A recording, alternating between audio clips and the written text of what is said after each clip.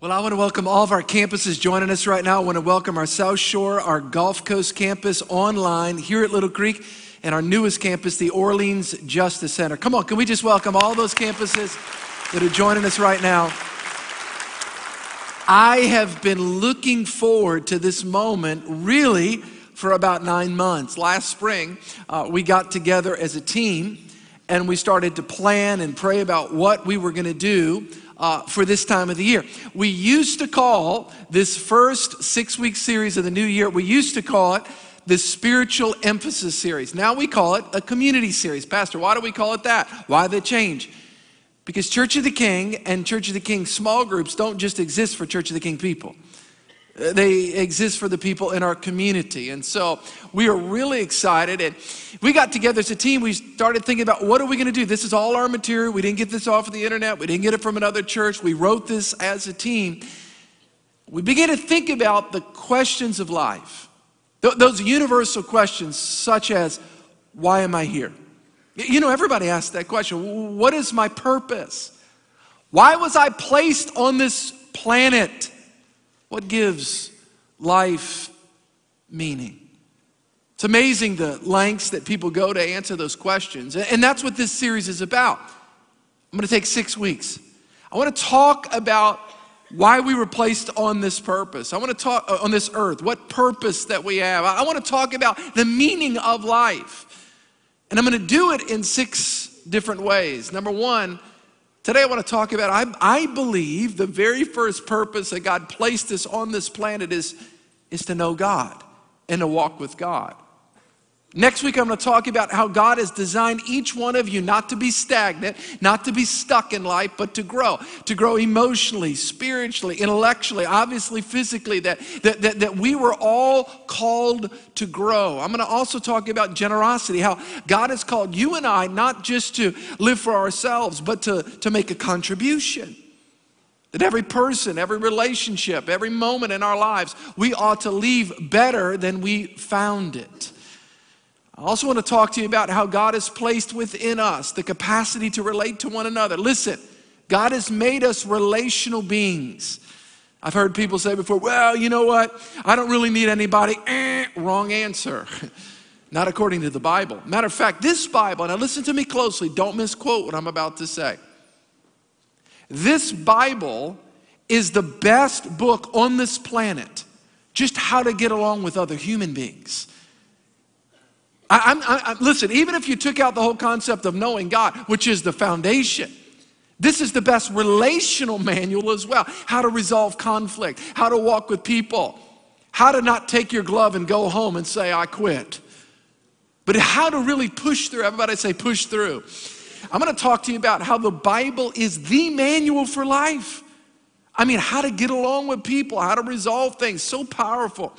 I'm going to also talk about in this Bible, how one of the purposes that God has created us with is to how to serve, how to add value to people, how this life is, God has designed us to how to really serve as a leader, particularly those of you that are in leadership positions. You do not want to miss week 5. And then I'm going to end up talking about how the ultimate reason why God did not kill us after he saved us and left us on this planet is to share the great love of God. Ultimately, God has a message for you and I. So I'm going to just say it one more time. I won't say it again. I'm going to ask you, would you give me 6 weeks of your life on the weekend for 1 hour and 15 minutes? That's all I'm asking. Now, I have strategically designed this. We have planned this as a team. We've been praying for you guys, particularly those of you that are guests. Maybe you've come because you got a postcard in the mail. Maybe you saw it on social media. Maybe you saw a billboard. We have done everything we can to try to get the message out that your life, listen, that you were born for a purpose. I'm asking you to give us 6 weeks. Notice where Mardi Gras is this year. Very late. Can I have a big amen? So there's no excuses, all right? We actually finish a week before Mardi Gras, not the weekend of, all right? So we have Saturday night service. By the way, I want to say our Saturday night here at the Little Creek campus. Now, our other campuses don't, but at the Little Creek, we have Saturday night at 5:30. Sunday morning here at 9, 11, 15. Again, all the campuses have similar times on Sunday, some at 9:30. So I'm going to ask you to invest the next 6 weeks of your life. If you miss a Saturday, you can come on a Sunday. Miss a Sunday. Again, if you're out of town, you can watch us online. We have literally a ton of people that are watching us online right now. You can click into that, all right? Number 2, I'm going to say it one more time. Please, would you consider getting in a small group? Pastor, what if I go to a small group and the people are weird? I say this respectfully. This is not Cuba. You can go to another small group. And I really mean that. Well, Pastor, what if I go to that one and the people are strange? Then you've got a problem. Come on, you know what I'm saying? Hey, there is counseling at Church of the King. You know what I mean? So, Pastor, why small groups? Man, why do you always push small groups? Because here's what we believe. We really believe that life transformation happens best in circles. That's where you get a flesh. You ever been in a service? I know you have. And you thought, man, I wish I could ask the pastor a question. Well, I can't stop and answer questions. How? We would never get out of here. But you can in a small group. All right? Give it a try. Taste and see that small groups are good. The last thing is, please get one of those journals. Look, we'll give you one if you don't have the money. We want everybody to go. You will start your reading, by the way, tomorrow morning, and it's 42 days of reading. I'm sure you've asked that question before. What is life all about? Is there more to this life? Last 2 summers ago, I had the opportunity. My daughter graduated.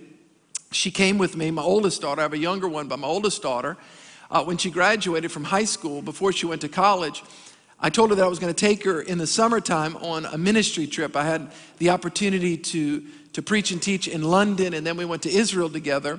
And I've been to London a bunch of times. It's a magical place. It's a wonderful, so much history there. So much of history related to even us as the birthing of our nation in the United States, of America. And it's interesting because there's this enchanting sense when you get there of this royalty. And we went to Windsor Castle. I mean, we went to all the different places, Buckingham Palace, and saw the changing of the guards. And that is a real sight to see, by the way. I mean, that is really amazing. And it's always interesting when you begin to think of kind of how the king and the queen, and and the queen is in her 90s over there.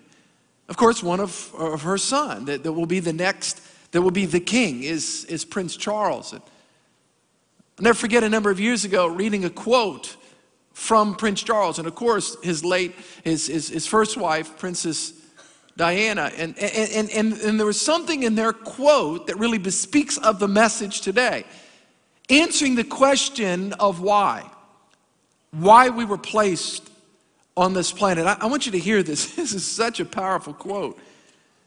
Prince Charles said this. He says, "For all the advantages of science, there remains deep in the soul a persistent and unconscious anxiety that something is missing."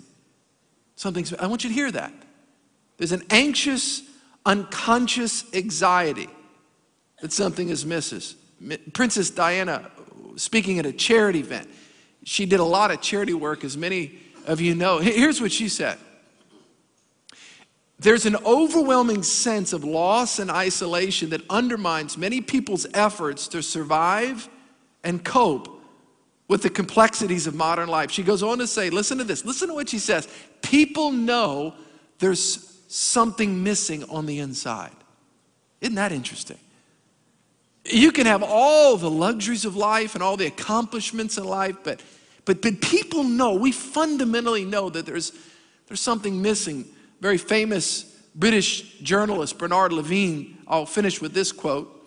Here's what he said. "Countries like ours," speaking of England and Great Britain, but very characteristic of the whole Western world, and really all of civilization. Here's what he said. "Countries like ours are full of people that have all the material comforts they desire, together with the non-material blessings as a happy family, and yet they lead lives of quiet and at times noisy desperation. Understanding that nothing but the fact that there's this hole on the inside of them." This is from a secular journalist, by the way. "There's this hole on the inside of them. However much food and drink they pour into it, however many cars and accomplishments and televisions that they stuff into it, however many well-balanced children and loyal friends they have around the edges of life, they still have hearts that ache." They know that something's missing. You ever been there before? I know I have. I remember coming out of high school into college and thinking to myself that if I can just get that situation, if I can just have that relationship, if I can just have that girlfriend, and then you finally have that girlfriend, and then after 3 months you're like, man, that didn't meet the need, and vice versa, girls towards the guys. And I remember as an athlete, if I could just be this size, if I can just accomplish this, and then you get it, and it satisfies for about 3 weeks. How many times you businessmen and women have said, if I can just have this contract or this job or this situation, and you get it, and it satisfies, but only temporarily, only to leave you wanting. And then we often have to up the ante. If I can have just this house and maybe just this other house. Nothing wrong with accomplishments, but if you're looking for accomplishments to meet that need in us, it never does. No relationship does. No accomplishment ultimately does. I like what St. Augustine, one of the early church fathers, here's what he says. He says it so well. Man, this is powerful. He says, our hearts are restless until they find their rest in thee. See, I believe the Bible is so clear, and we're going to be talking about this for 6 weeks, that ultimate fulfillment, listen to me, ultimate fulfillment. And I'm going to look at it every way I can to try to get you at the end of 6 weeks where you understand these truths. Number one, the restlessness in our hearts, the peace that's missing, the peace that's broken, that we're longing for ultimately, that life itself cannot meet the need that only God can in the human heart. That when we have a relationship with Almighty God, and number two, when we begin to discover that we have a purpose in God. I don't want to live my whole life only to end, listen, not fulfilling the call of God, the purpose that God has for my life. Do you know that you have a purpose from God? In other words, God has designed you, intricately, intimately designed you. And I believe that's what sums up life. It's knowing God, having a relationship with God, and then fulfilling God's purpose. Some of you may call it the will of God. Some may call it the destiny of God. Some may call it the purpose of God. It's doing what God's called you to do. It's being what God's called you to be. Therein lies what I believe is the missing piece for all of us. Colossians chapter 1 verse 16 says it so beautifully. Paul writes to the church. He says, for by him all things were created. God. All things were created by God that are in heaven and that are on earth, visible and invisible, whether thrones or dominions or principalities or power, all things. Everybody say all things. That includes us. All things were created through him and for him. You mean I was created by God, for God? That's what the Bible says. Ultimate satisfaction comes from knowing that. John says it this way in the book of Revelation. I love this. John says, you are worthy, O Lord, to receive glory and honor and power. For you created, say it again, all things. And by your will they exist and were created.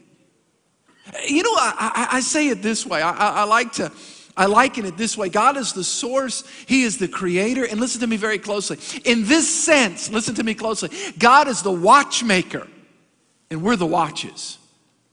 What happens is ultimately,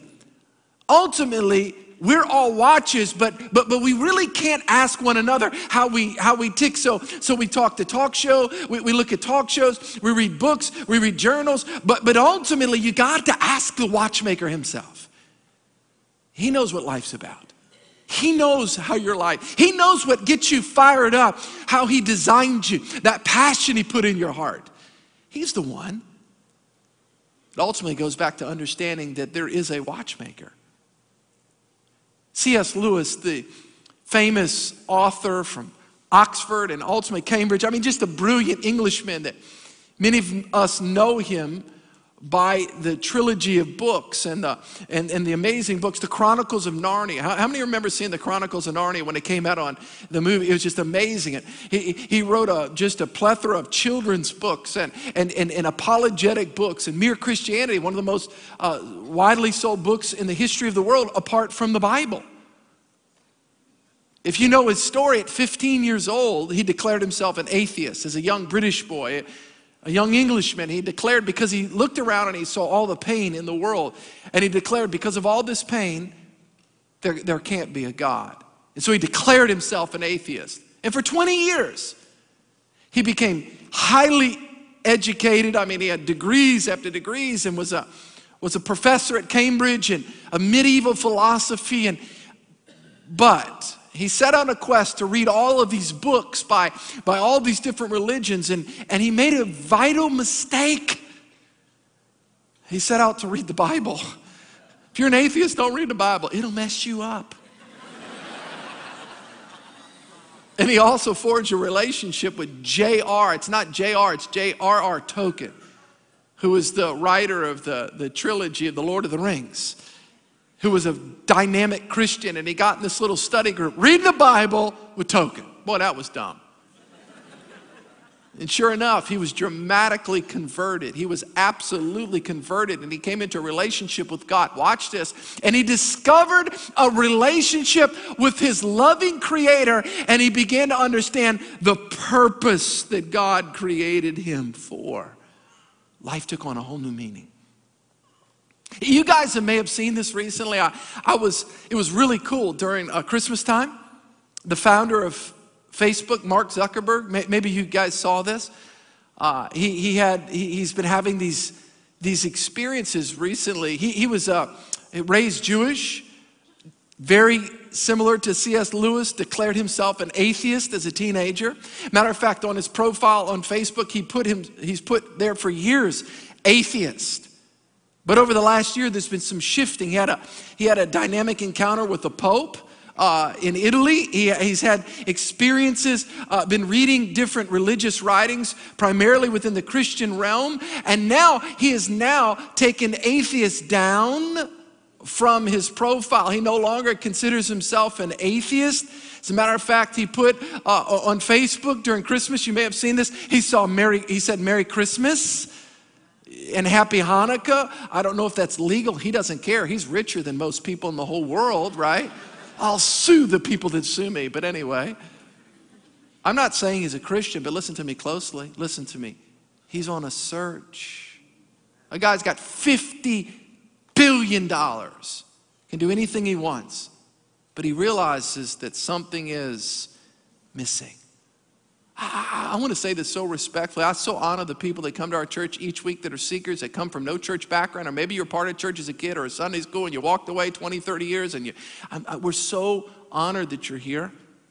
And we've really designed this for you, this whole series for you. And you know, and you may be very accomplished, very successful, very financially successful, professionally successful, and you run teams and big corporations or whatever, but you know there's something missing. And you've given me the opportunity over the next 6 weeks to talk to you. I want to suggest to you that part that's missing, like C.S. Lewis found, like I believe Mark Zuckerberg is searching for, and he's seeking, God is drawing him, it's a relationship with God. But not just that relationship, and that's where some people stop. It's the relationship with God foundational, but then it's understanding our purpose in God. I want to talk to you about that today as I set out to define kind of where we're going over the next 6 weeks. And I want to do it by talking about that we were born to know God. But I want to begin with how God created us. Number one, if you have your notes, and by the way, I want to say at all of our campuses on the South Shore, on the Gulf Coast, online, you have notes at the bottom of your screen. All of us here at Little Creek, I want you to follow along. I put notes in your bulletin every week for your good. Psychologists, educational psychologists would tell us, educators would tell us, if you take notes, even if you leave the notes there and rip them up and throw them away, you'll retain a lot more. So that's just a thought. Number one, you and I were born, listen, to know God, but to begin with, we were designed in God's image. See, you have to understand that you and I, yes, we were born to know God, but how did God create us? Well, you were created in the image of God. Now, listen to me closely. Unlike animals, now I know there's a lot of animal lovers in our church. My assistant is an animal lover. I say this respectfully, but animals are not made in the image of God. Well, what does that mean? Well, goats are not made in the image of God. Cows are not made in the image of God. Sheep are not made in the image of God. Dogs are not made in the image of God. And I know this is going to be very painful to some people. Cats are definitely not. They're made in the image of something else, okay?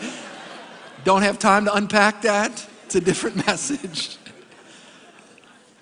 What does it mean to be made in the image of God? It means that we have a moral conscience, that we know right from wrong. We're not just instinctual beings. An animal's an instinctual being. What does that mean? They live to survive, eat, procreate, and sleep. We have more than that.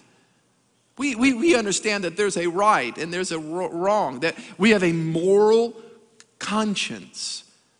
Being made in the image of God means that we can talk to God and God talks to us, that we can interface and interact with God. Listen to what David said in the Psalms, King David. It's pretty cool right here. He says, you've made them a little lower than the angels. Talk about mankind. And you've crowned them with glory and honor. See, I believe it's clear when you open the Bible. In the beginning, God. God's the creator. In the beginning, God, and God created. Let there be light. God created the universe. Now, God existed before the universe, but he created the universe.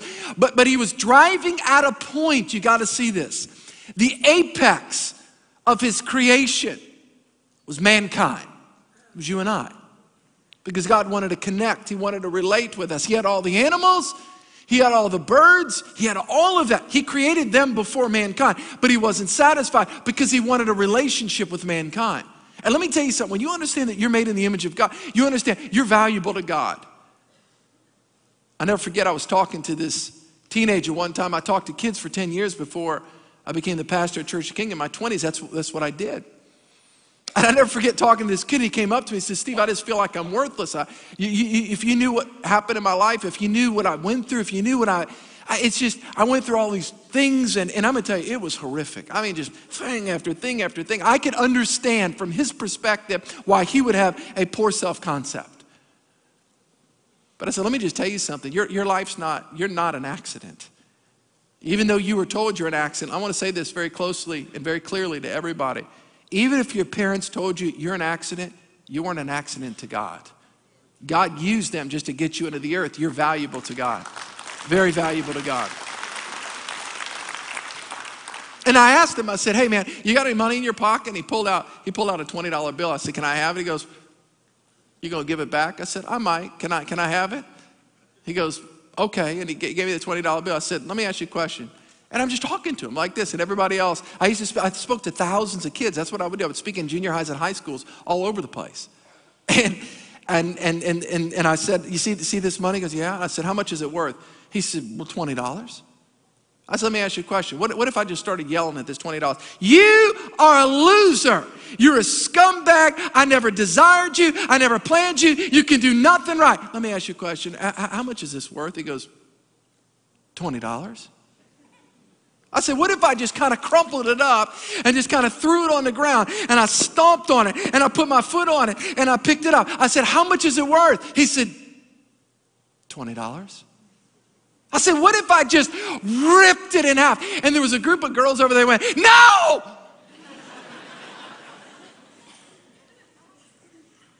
I said, how much would it be worth?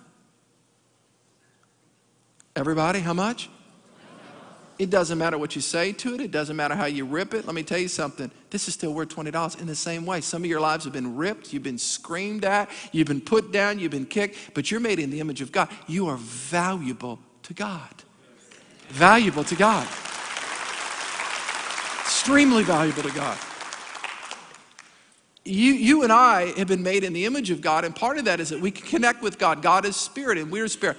Look what it's, I did this little image, and I put it in your notes, if you can pull that up. Listen to me closely. You are a spirit. What does that mean? You're a spiritual being. You're a spirit. That's another distinction between us and animals. Again, and I have animals. I'm not against it, but you're different. You have a spirit. You are a spirit. The Bible says, Jesus told in John, he says, those who worship God must worship God in spirit. You are a spirit. That's how we relate to God, all right? But you also have a soul, a mind, will, and emotions, and you live in a body. And the way in which we connect to this world around us is seeing and tasting and touching and feeling. But before we have a relationship with God, this part of us, watch this, this part of us is, the Bible says, is dead. It's not alive to God. See, before our relationship with God, all that basically is operating is our mind, will, and emotions in our body. But this is the ache. This is what Prince Charles was talking about. This is what Levine was talking about. This is what Princess Diana was talking about. This is where C.S. Lewis. This is the ache. It's a spiritual ache. You can be intellectual. You can have a strong personality. You can be in shape in your body. But the ache is a spiritual ache. Being made in the image of God means that you and I can connect with God. Prior to having a relationship with God, that part of us is dead. That's why it's so important that we come alive. It's interesting. I've had people tell me before, they say, well, Christianity, it's basically God tries to make bad people good. Listen to me closely. That's not Christianity. It's not about making bad people good. It's about making people that are dead alive. You come alive in God. And by the way, that does impact your behavior. But this is not a behavior modification thing. It's first an internal transformation. It's knowing God. Everybody say knowing God. Fact is that we're made in the image of God. And because we're made in the image of God, the likeness of God, the dominion of God, all this is in Genesis. We're not God. We don't evolve into God-like status, but we're made in the image of God. If I look in a mirror, I'm not the mirror, but I see the image of myself in that mirror. There's characteristics about God that God imprinted into us as human beings. It's funny, this little girl came home and she was talking to her parents. And her parents said, well, what did y'all learn in children's church today? Sunday school, what did y'all learn today? She goes, well, we learned about creation. We learned about how God made Adam. And that was good. That Adam was lonely. Well, then what did you learn? Well, then Adam was lonely, so God made Eve. But the way he made Eve, Dad, is he made Adam go to sleep and he took his brains out and put them in Eve. She said that. That's a powerful young lady right there. If you don't know the Bible, it's he took his rib out, okay? If you didn't get that, read Genesis. But anyway, so. All right, number 2. Y'all like that, huh? So number 1, we're designed in the image of God. Number 2, your life was designed. This is a heavy point. Boy, you got to get this point. Please don't miss this. You were designed by God before you were born. Whoa, Pastor, this is getting heavy. It's in the Bible. You were designed by God before you were born. God had a plan and a purpose before your life, even before you had your first breath. Before your parents conceived you, God had a design for you. And just remember that God exists before time. He's not constrained by time. And the creator of the world, the creator of the universe, knows you intimately. He knows what makes you tick. He knows the gifts he put in your life and the talents he put in your life and the interests and the aspirations. He designed you. Watch this. On purpose, with a purpose. I love what Paul says in Ephesians. Here's what he says. For we are his workmanship created in Christ Jesus for good works, which God prepared, everybody say it, beforehand, that we should walk in them. There's an intentionality to God's design, where God designed us and God planned us. In a sense, listen to me closely, in a sense, and you may want to write this down, the plan of God for our life, the purpose of God for our life, the destiny of God, all those are analogous terms. The purpose of God for our life, the destiny that God has for our life, it's not our decision, it's our discovery. We discover how God has planned us. We discover the dream of God that God has. He is the creator. That's what happened to C.S. Lewis. When he became a Christian, his spirit came alive and he began to understand that all of those gifts and talents, listen to me closely, all of those books that he was writing previous to Christ, being a Christ follower, that were trying to dispose Christianity and they were trying to debunk Christianity, all of those gifts were happening in him prior to being a Christian. But after he became a believer, he realized that all of those writing gifts and those talents that God had put in him, that God had invested in him, were ultimately to be used for him. I was thinking about a mousetrap this week, and the mousetrap, the intricacies of mousetrap. Now watch this. There's the little wooden piece, right? The little bottom. I mean, I'm going 70s, man. I know there's sophisticated ones here, but those things don't even work. I mean, it's like we got to go 1970s wooden bottom mousetrap, all right?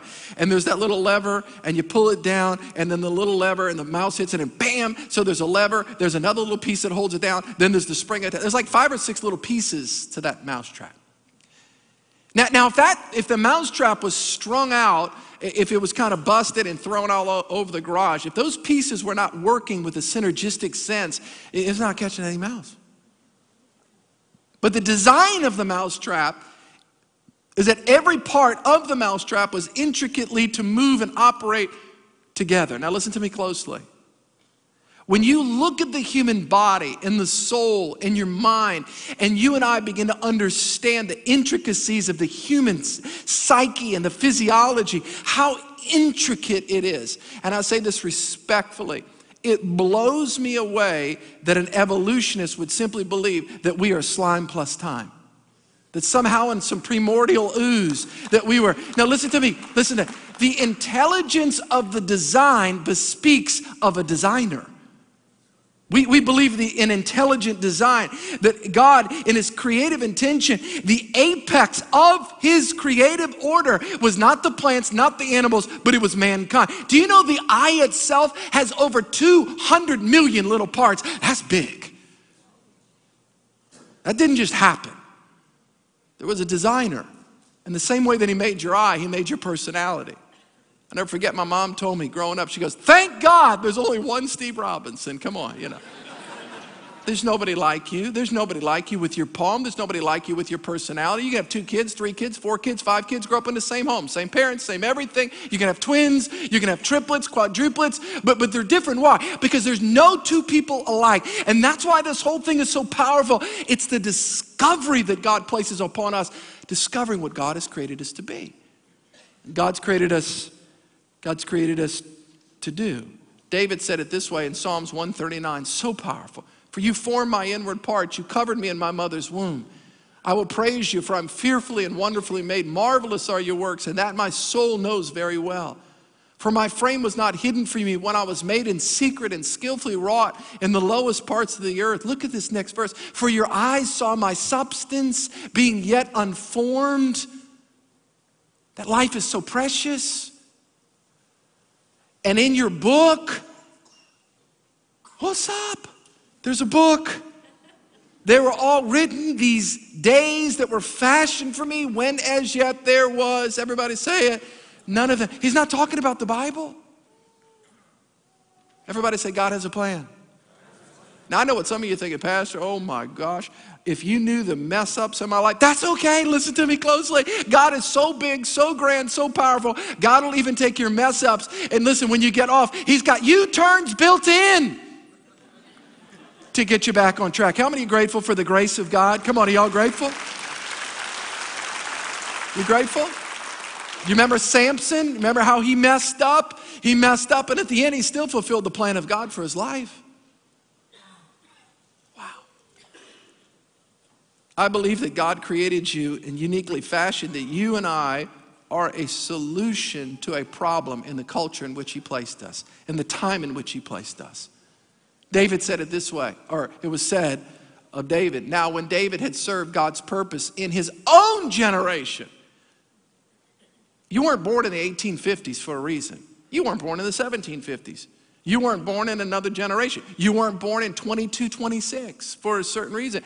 I was born in 1968. There was a reason that God put me in. Because God knew the cultural problems. God knew the issues that we were going to be dealing with. And God designed my life just like he designed your life. And he had you birthed. He just used your parents. That's it. Don't freak out if your parent wasn't there or mom wasn't there. If you were told as a kid that you weren't wanted. No, God wanted you.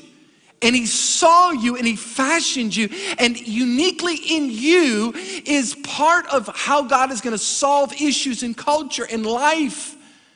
Mechanics solve car problems, and dentists solve teeth problems, and accountants solve tax problems, and lawyers are supposed to solve law problems and legal problems and whatever. I said that respectfully. And God designed you to solve a problem. I'm working hard to get this apart, but I feel like some of you guys are seeing this. Before Jeremiah was born, look what he said to Jeremiah. Jeremiah 1, before I formed you in the womb. That's why we believe in life. I knew you. Before you were born, I sanctified you. I ordained you as a prophet to the nations. God has a plan. Everybody say, God has a plan.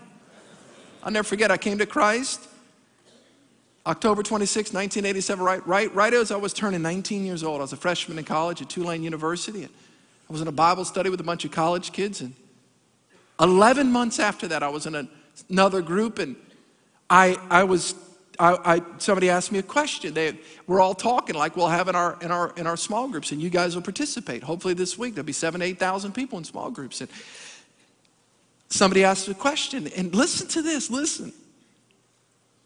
And when I answered the question, Pastor Doug Arman, who's on our staff now as a pastor, at that time he was Brother Doug, and he was our small group leader. I'm 19, he's 23 years old. And listen, and he said, along with two other people, he said, Steve, you know what's crazy? When you answer those questions, it just makes sense.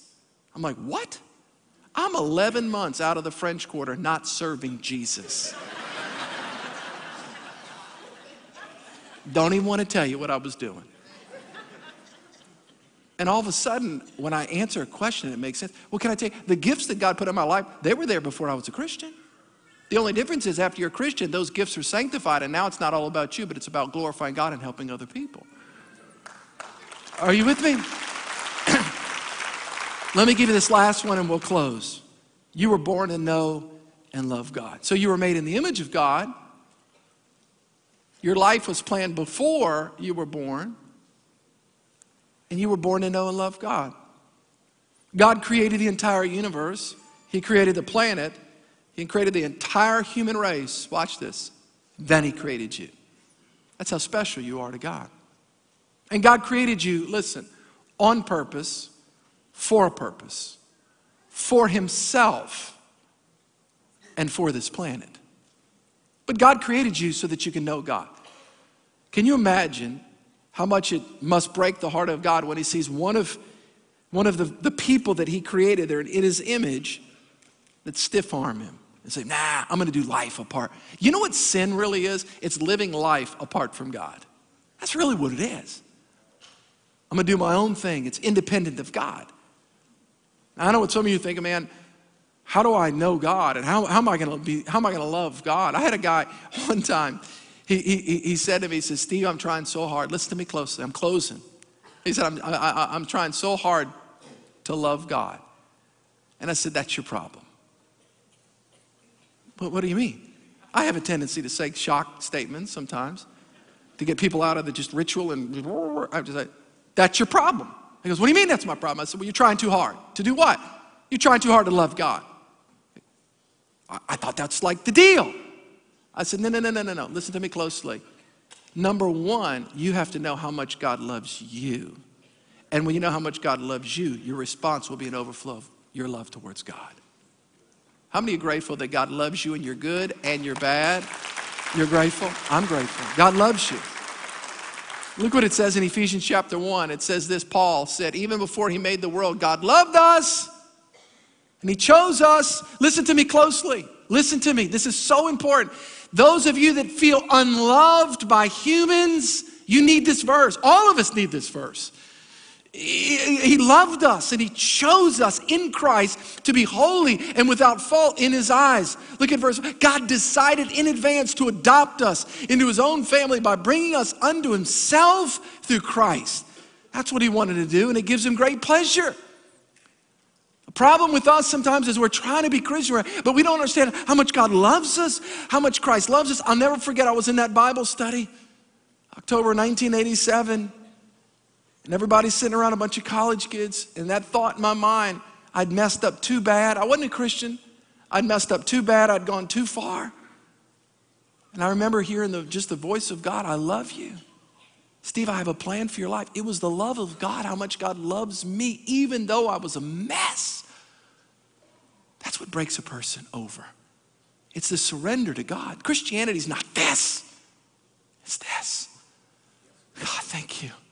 Thank you for your love. Thank you for your washing. Thank you for your cleansing.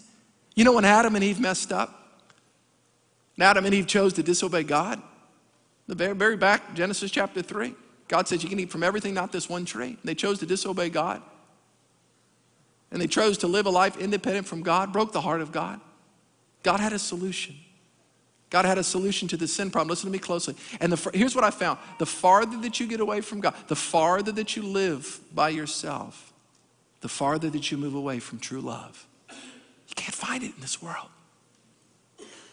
But the moment that you surrender to God and you say, God, I need you, is the moment that you first receive his love. And you watch this, and he cleanses you, and he loves you. Religion, by the way, this week in our small group, you're going to read about Nicodemus, a religious ruler. He thought he thought knowing God was all about his works. You're going to read about what it means to be born again, have a relationship with God. This week, you don't want to miss your small group. But Christianity it's different than us and our works. It's where we surrender to God. It's what C.S. Lewis did. He surrendered to God. He surrendered. He says, God, life doesn't make sense without you. I quit trying to lead my own life independent of you. I give you my life. And he received love from God. Brilliant man. Who knows what his IQ is? 180? I don't know. But the love of God moved past that to his spirit, to his heart. And he felt loved by God, and he was cleansed of his sins. And he came alive, just like I came alive 28 years ago. 28 years ago. Listen to me closely. We're going to have an amazing 6 weeks. But you need to know this. God loves you. God's not mad at you. God desperately wants a relationship with you. He created you. You don't have to live this life anymore independent from him. But you can surrender. And when you do, you receive his love. And when you do, you begin to know God. And when you do, you begin to really know who you are and your purpose. Let's pray. Jesus, we thank you for your presence here. What an amazing group of people that you brought. Lord, I am so excited because I know that this is going to be a transformational time. And the people in our church and the people that are coming, they're just coming. Maybe they got a postcard and that's maybe you. And you thought, man, I'm going to try it. I'm going to check this place out. This church isn't about me. I'm just a messenger. But it's about knowing a God that loves you, that really cares about you, that really wants to forgive you, that really wants to fill you with his spirit, that really wants to help you to discover his purpose for your life. Oh, that's when life takes on meaning. That something missing is now filled. If you're in this place today or at any one of our campuses, matter of fact, I'm going to ask everybody just to bow their heads. If you're here today and you say, Pastor, I need Jesus, I'm really not at peace with God. See, that's what the cross was about. God sending his son Jesus to die in a place to take our sin, to wash us so that we can experience his love and his cleansing. Do you know Christ? If you die today, you're ready to stand before God with everybody's heads bowed and eyes closed. I'm just going to ask for a simple show of hands. Pastor, pray for me. I need Christ. I'm not sure about my relationship with God. I'm not going to wait long. If that's you right where you are, at any campus here at Little Creek, say, Pastor, pray for me. I need Christ. I need the blood of Jesus to wash me. I'm not at peace with God. If that's you, 1, 2, 3.